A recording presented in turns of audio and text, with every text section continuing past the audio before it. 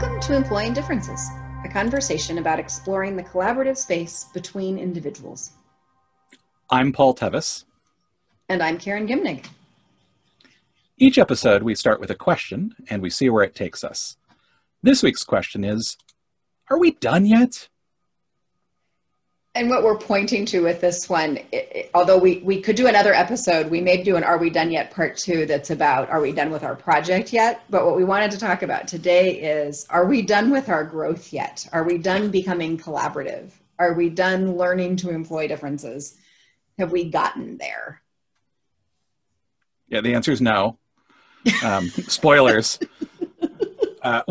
And it's almost like anytime we ask a yes-no question on this, the answer is almost always no, right? But it's no, because there is no done, right? I think our experience has always been that, my experience certainly has been anytime I feel like I'm growing a new skill or a new way to collaborate with people or a new way of working, right? It only just reveals like what it is that I don't know. Like I almost feel like I become more aware of my own ignorance the more that I learn, which is why there's never a done. So yeah, I think there's certainly a degree of that there's always more to learn.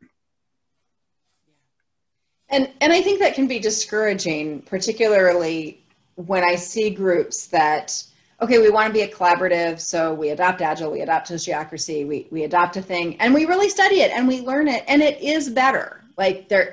Clearly it is better, but we're not getting what the pamphlet said, right? We're not getting what we thought we were going to get. We don't have this beautiful flow. We don't all love coming to work every day. We still have conflict. We still have disagreements. We still get stuck on things. Why is that? And I think why is that is basically because you learned step 1 or step 2 or step 3 or step 4, but there is more to it. And there's more to it partly because we're just humans and we can always improve, but particularly there's more to it when you grew up in American culture and you're trying to be collaborative. Because American culture is not, we weren't raised for this. It is not a collaborative space. It's an individualistic space. It's a competitive space.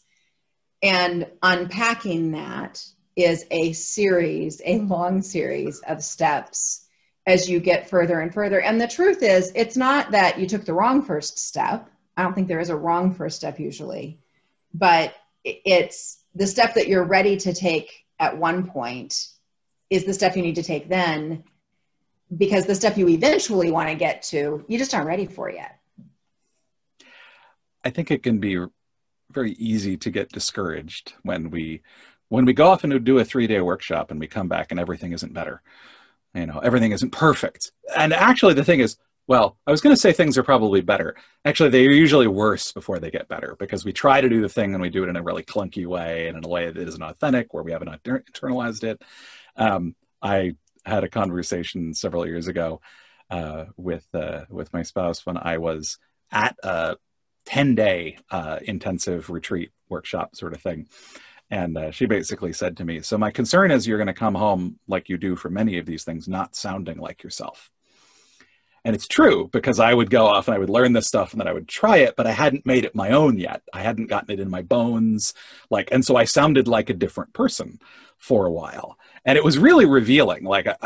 It was actually an incredible indicator of progress that she was able to say that, and I was able to hear that for what it meant, and for what it was, which is, not an indication that I was done, right? But that I'd made progress. And I think we focus so much on, are we there? Are we done? Because we're used to there being things where there is an end point. And the thing is that these things have no end point, but there's always progress, right? There's no right answer, but there are better answers and there are worse answers. And if we're moving in directions of better, and when we can look back and see where we've come from and see how far we've come, we're not done. And we can we often get discouraged by the feeling that we're not done, but I think we can take hope from the fact of seeing our progress. Yeah.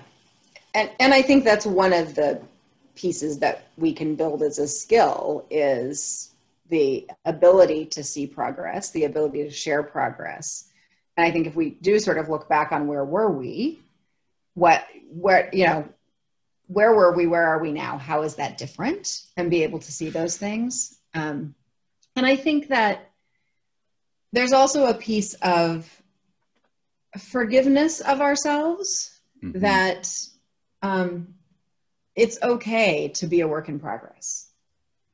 And that's another piece of, in our culture, you just always got to go for the A and get done and, check the box. And, there's these very sort of, I graduated, I finished, I got the degree, mm-hmm. I got that sort of thinking. And I think that's one of the pieces of shifting to collaborative thinking, is that it's not about, did I check the box or did I get the thing? It's about, are we enjoying each other? Are we feeling connected to one another? Are we hearing each other? And yes, if you're in a work environment, are we creating the product? Or if you have a particular mission, are we making progress toward our mission? That's got to be in there. But I don't think it's the be all and end all of, did this work do what we wanted it to, or was it worthwhile? Mm-hmm. There's something in that about the sort of ideas that are behind tools like appreciative inquiry, where it's like, how do we look at what's going right rather than solely what's going wrong? Now, one of the things I do a lot of work with groups on is individuals and groups and organizations will often marginalize one or the other of those viewpoints, right? They will either say, like, we only focus on what's going wrong, how things could fail. And you see this some by professions. So like forensic accounting, for example, right? Always looking for what's wrong, right? It's an occupational hazard. But like groups will either marginalize what's going wrong, which when that, like, I think that's one of the places where the question about, like, are we done yet comes from, is the belief that is the focus on what's wrong. And that can be useful to counterbalance with, well, what is going well?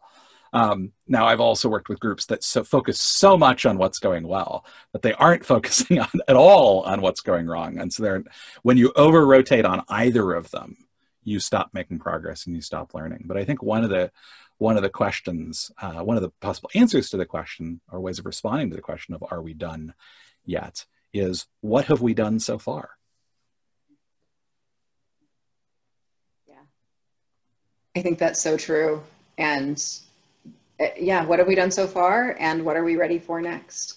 What are we ready for next is a beautiful place to be, because it's taking the sort of creative discontent. There's a place we want to be going and moving towards, but how can we get from, how can we take the positive emotional charge from that, like the useful gap?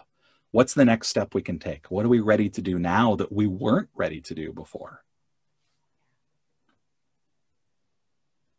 Yeah.